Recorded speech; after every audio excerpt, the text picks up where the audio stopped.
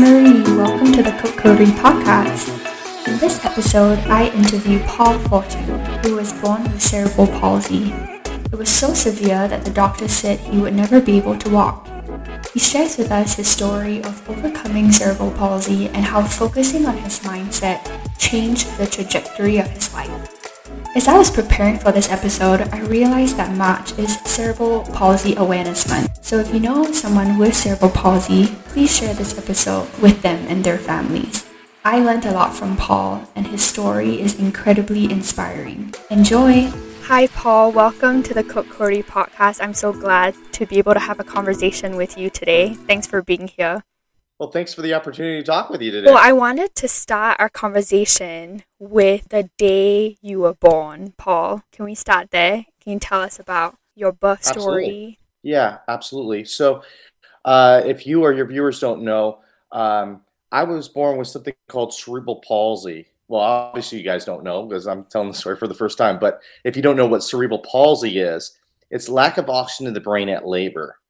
So when I was born, I wasn't moving the right side of my body very much. And what cerebral palsy does is it attacks one side of the body.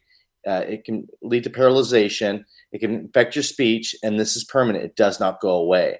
So when I was born, I wasn't moving the right side of my body very much. And naturally, my mother was very, very concerned about this. So she got me to the doctor to do some testing. And it did indeed come back that I suffered from cerebral palsy. And at the time, the doctors thought it was so severe that they thought I would never, ever be able to walk. And it would be a good idea when I got to a certain age to get me ready to be in a wheelchair because that was going to be my life going forward. Well, thank goodness for a great mom. She didn't go with that mindset. She got a second, third, fourth, fifth, finally found a physician willing to help. And with this physician's help and my mom's unrelentless attitude to make sure that I walked, and me doing physical therapy 5 to 6 times a week, I was able to walk at age 3. Now, I don't really remember that, but obviously that was a huge feat in my life because 4 other doctors thought that wasn't going to happen. It was very, very tremendous for me. But I do remember being put into soccer when I was about 5 or 6 years old. And at the time, I probably could run probably about 25 to 50 yards where my leg would give out. And so I'm basically standing there at the soccer field where these kids are playing soccer around me, and I felt so defeated. And I remember going to my mom one day after practice going, "Mom, this is ridiculous. I don't want to play soccer anymore. I'm making a fool of myself. They're playing soccer around me. I could barely run. I don't want to do this anymore." And I remember what my mom told me because I still think about this to this day, tasks or anything. My mom said, "Paul, if you don't want to play soccer anymore, that's fine. But you need to honor your commitments. So you need to finish out that soccer season. If you don't want to play soccer after that, that's your prerogative." And that's exactly what has happened. I'm 41 years old, and I haven't played soccer since in my life. So, but I remember after that, I got a huge, huge break. I got surgery on my right foot to tighten up the tendons, to give me a little bit more spring in my step, and to take away the pain that I was feeling when I ran. And I didn't know how much of a game changer this was going to be until I switched schools. And I remember my first day of physical education, PE, first grade. We did our stretches, and the teacher says, "Okay, guys, run a lap." And I'm thinking to myself, here we go again. I'm going to run 25 to 50 yards, and I'm going to have to stop. And these other kids are going to start to see that, and they're going to start to tease me.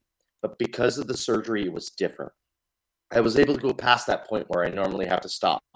And I remember saying to myself, "Come on, Paul, you got this, buddy. Keep going, keep going." And I finished the lap with the other kids. On the outside, I kept it cool. But on the inside, I was like, yes, yes, yes. It was the first time in my life where I just fit in, where I didn't stand out. I felt so alive. I felt so good about myself. And things got easier for me because of the surgery, but I wouldn't consider them easy. Easier, but not easy. My parents got divorced when I was about 12 or 13 years old, so I had to switch schools. And that's a tough age to switch schools with no disability. Kids are starting to go through hormonal changes. They're becoming teenagers, and a lot of them have been going to school with each other for many, many years, so they already have their cliques, and it's hard to break in. So just being a new kid alone is going to be tough.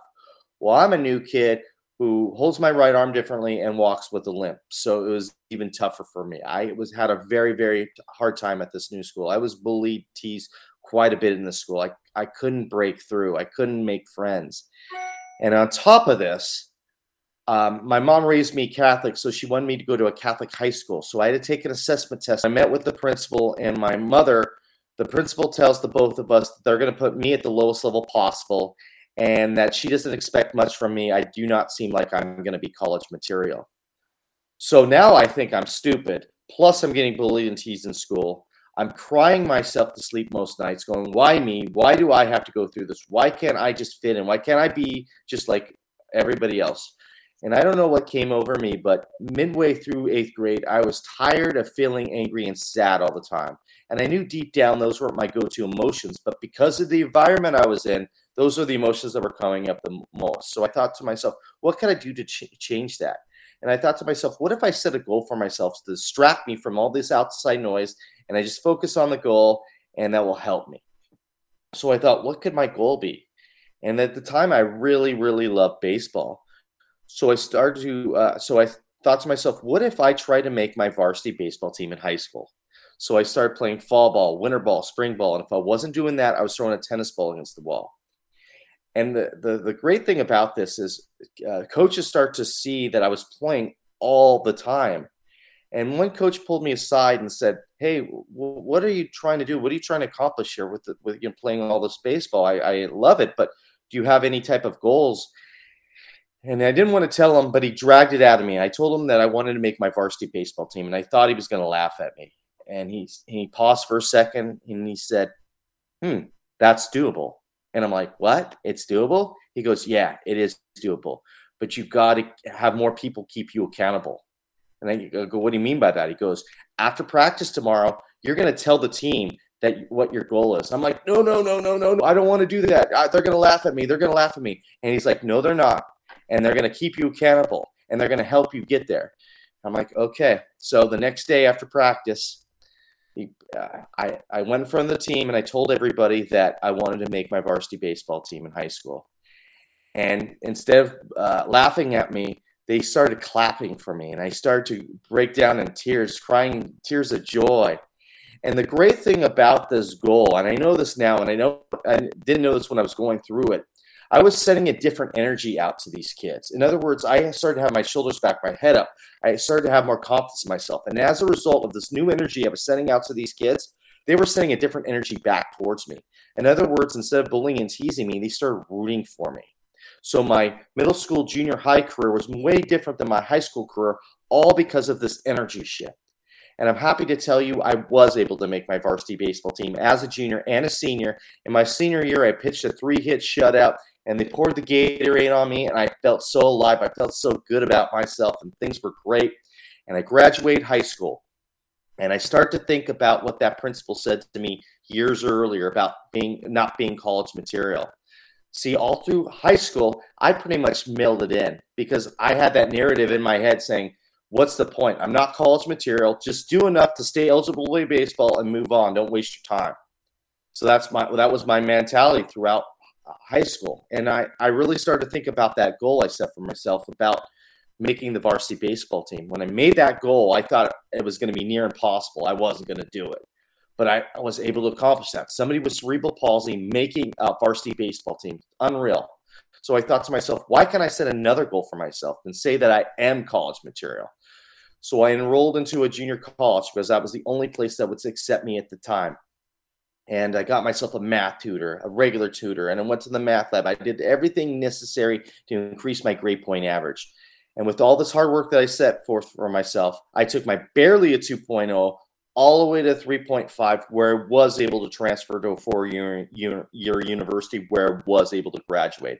And I so wanted to go back to that principal and say, see, you're wrong. I am college material. I did graduate from college. But in the end, I think I should thank her because I heard her voice throughout college saying that I was not college material. And that was the motivation that I needed to hit the books as hard as I did. And I don't know if she would have said that to me, I would have been so motivated to hit college as hard as I did. So in the end, maybe I should thank her. Maybe that was what she was trying to do in the first place. I don't know. Now I'm 22, 23 years old. I have no life experience. I have no idea what the heck I want to do with my life. And a family friend comes to me and goes, "Hey, why don't I hire you? You could be a loan officer." He was the CEO of a small bank. And I thought, why not? I'm not doing anything. Let's go. So I get in, and no one wants to talk to me. I am sitting alone at lunch. I haven't felt this way since middle school, junior high. I'm like, what the heck's the problem? Nobody wants to talk to me. Everybody is giving me the cold shoulder. And I quickly realized what the problem was. They knew that I knew the CEO of the company, so it wasn't because of my talents, it's because of who I knew. So what they were going to do is they were going to chew me up and spit me out because I did not belong there. And I thought to myself, well, I'm going to prove them wrong. I'm going to prove my worth here. So I dug in.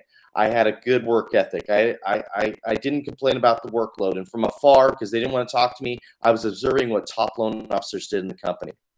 And I remember my first day of wanting to go out in the field and get loans for the first time.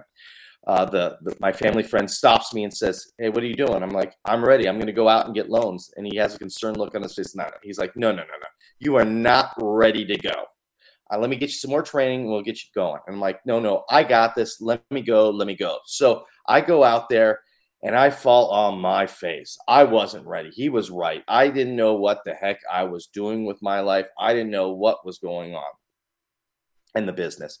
But slowly but surely, I started to gain what the customers were looking for value. And slowly but surely, I started getting loans and more loans and more loans.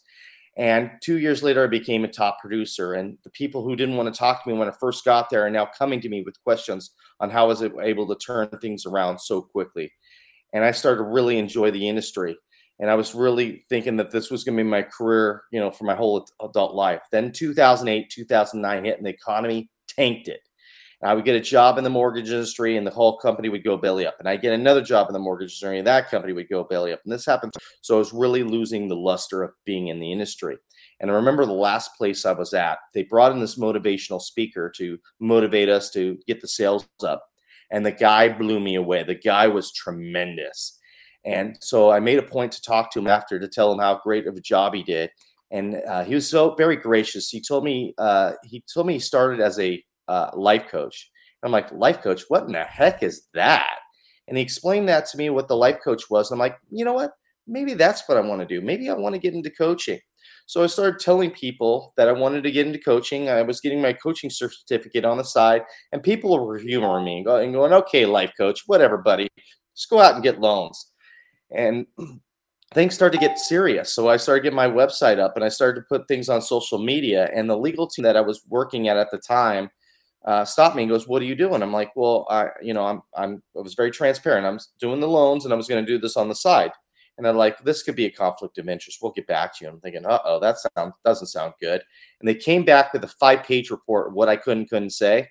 And I looked at this going, "There's no way I'm going to make any traction in the coaching world if I follow this to the T." So I spent a year not doing any of the coaching and just paying down my debts and just working on the mortgage industry. And a year later, I paid all my debts off and I just quit. And people are like, "What in the heck are you doing? Why do you quit? And you're a loan officer. You just made President's Club. Why would you quit?"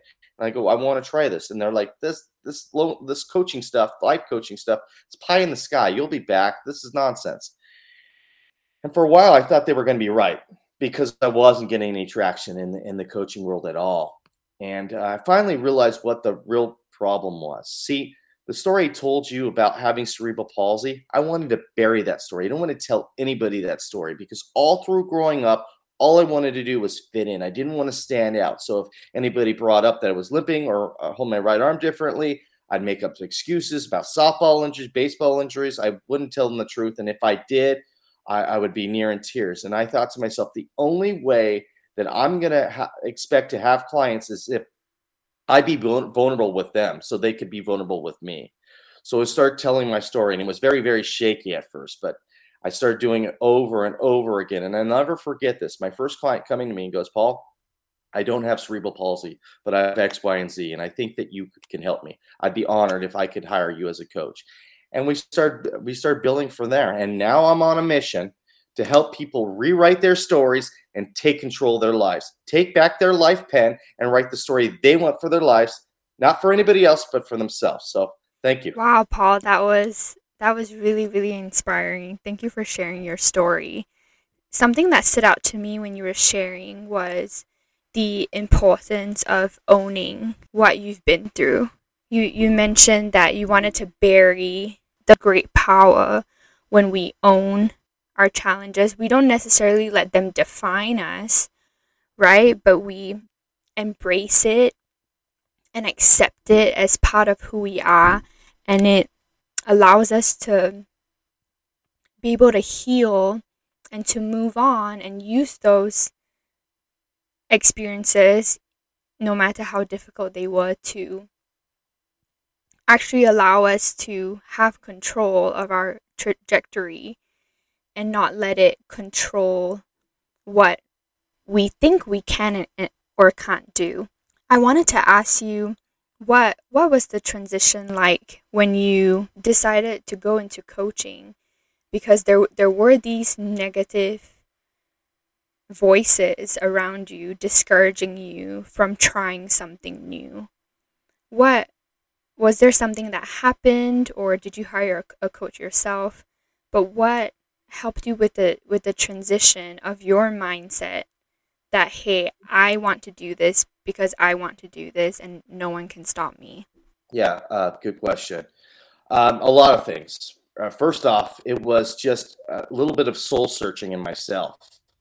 I started to realize that vulnerability is not a weakness; it's actually a strength. And once I started to realize that it was a strength, and that my story could inspire as opposed to be a shameful thing, things started to change for me quite a bit. So yeah, I mean, it was just a internal battle within myself going, I got to do this. I got to tell my story. I don't want to do this, but I got to do it because how do I expect other people to be vulnerable with me if I'm not vulnerable with them? It just doesn't work. How do I expect to talk to somebody and say, tell me your problems? They know nothing about me. Well, why am I going to tell you my problems? Why am I going to open up to you? I have no idea who you are. And once I start opening up myself to them, they can see the empathy I would have for them. So it started off that way. That's kind of the simple version of it. But yes, I did hire a coach down the road because I feel that if I really truly believe in coaching, why wouldn't I have a coach for myself? I think that that's very, very important.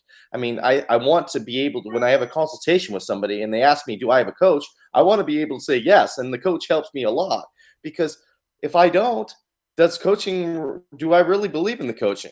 You know what I mean? So I think it's very important that I have a coach, and the coach has helped me quite a bit in my business and in my personal life. But I think that it's great to have a coach, and it's a strength, not a weakness. Yeah, I love that. It definitely is a strength and not a weakness. Why do you think some people struggle with asking for help?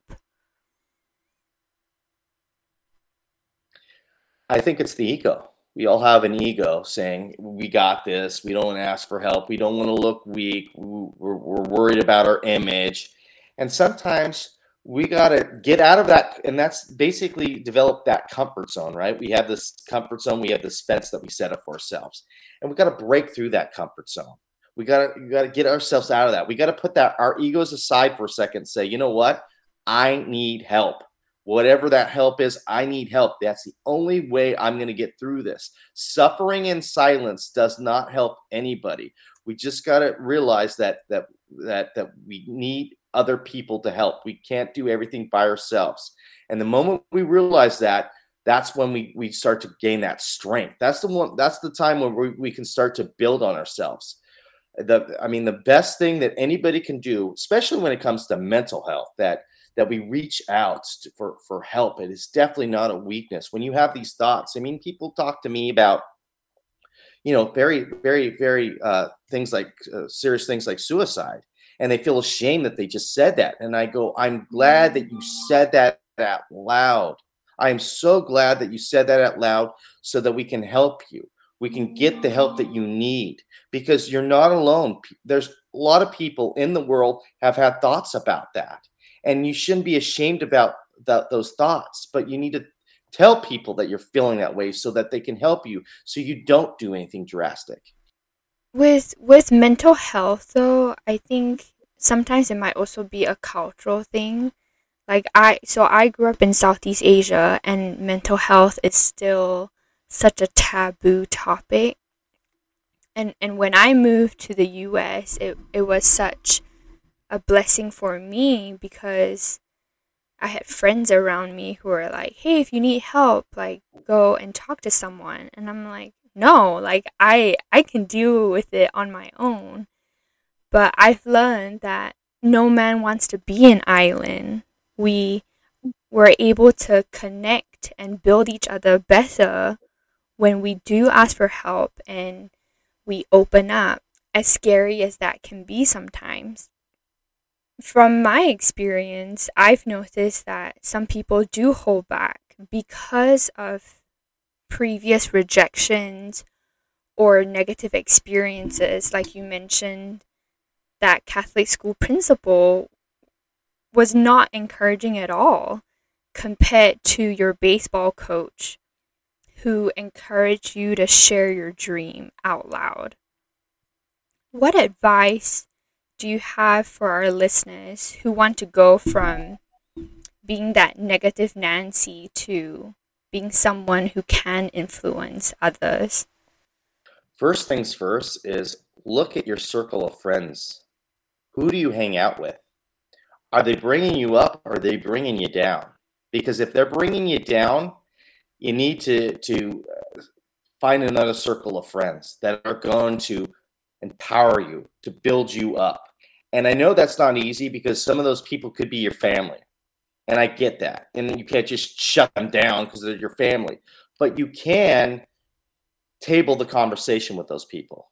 You can keep it more surface level with those people, and then seek out people that are going to encourage you. There's so many different meetup groups online that you can join, and so many people that are encouraged, that can encourage you, coaches, mentors. There's so many good things out there. Seek out those people, and if you seek out those people and you surround yourself with that environment, that energy, it's only going to lift you up.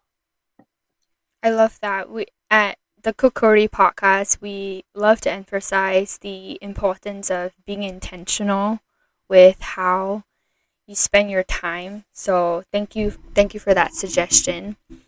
Okay, if you could have Okay. a billboard in California, what would it say? The billboard would say, if you believe, you will achieve. Straight up, just that. Is that phrase something that has helped you in your own life? Absolutely. Our mind is a powerful tool. You can use it for good or you can use it for bad. And I want to use it for good. So for instance, for me in the morning, this is what I have my clients do all the time. And I do this daily. This is daily. This is something simple, but it's difficult because you have to do it daily.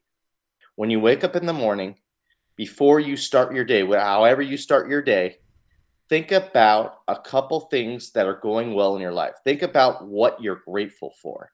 It starts to shape your mind to pick out good things that are happening in your day. Like you get something on your phone that says free coffee. Up, the day keeps getting better and better, and you keep building and building it. Because I use this analogy all the time.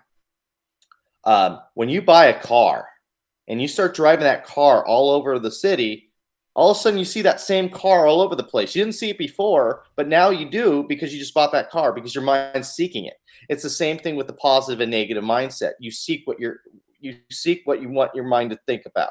So if you're seeking positive things will come in your way. If you seek negative things will come your way. Like I use this example all the time. You're driving to work, you get a flat tire, and say, just my luck. This would happen to me. I would get a flat tire. And I would say to that person, yeah, bad things do happen to you because you're seeking it out.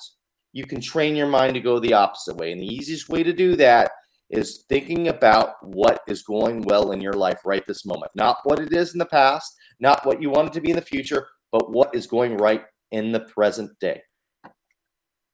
Paul, what would you say to someone who is afraid or feels overwhelmed to change? Because change doesn't necessarily happen overnight. But what's one thing you could invite them to do to overcome that fear? Well, the first thing I would say is that to that person is you're not alone. So many people feel that way. And I've felt that way at times in my life, the same way that you're feeling right now.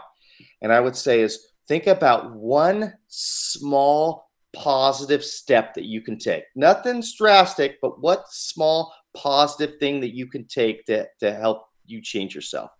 And then take that step, that small step. And then, okay, cool. I just made that step. Okay, what next small step can I take? Okay, let me do that. And all of a sudden, you're climbing up that ladder. And all of a sudden, you look down and go, wow, I made a lot of progress just making those small steps. Nothing drastic, just small, easy steps. Thank you so much, Paul, for your time. I've learned a lot from you. To end, could you share with our listeners how they can connect with you or learn more about you? Yeah, absolutely. The two ways to get in touch with me is one is through my website, a call to action.coach. You can book an appointment online with me. I even put my cell phone on there. So if you're old school and just want to make an appointment with me that way, that's fine too. That's a call to action.coach. And secondly, I developed a Facebook group called Rewrite Your Story. And it's people from all over the world, and they are able to share their stories with no judgment, only support. And we're only there to support each other, lift each other up. We have meetups once a month where we come together. Again, we have a topic, and we just share our stories, and we're all only there to support. So Rewrite Your Story Facebook group or my website at calltoaction.coach. Awesome. Thank you so much, Paul, for joining us today. Hey friend, thanks for listening. Each of us has our own pain and struggles, and no matter what you're going through, you are not alone. The right people, the people who will accept you and encourage you, are closer than you think. I hope this episode helped you feel inspired to add a little bit of light into your life today. If I can support you in any way, please send me a message. Thanks again for listening, and I'll see you next time.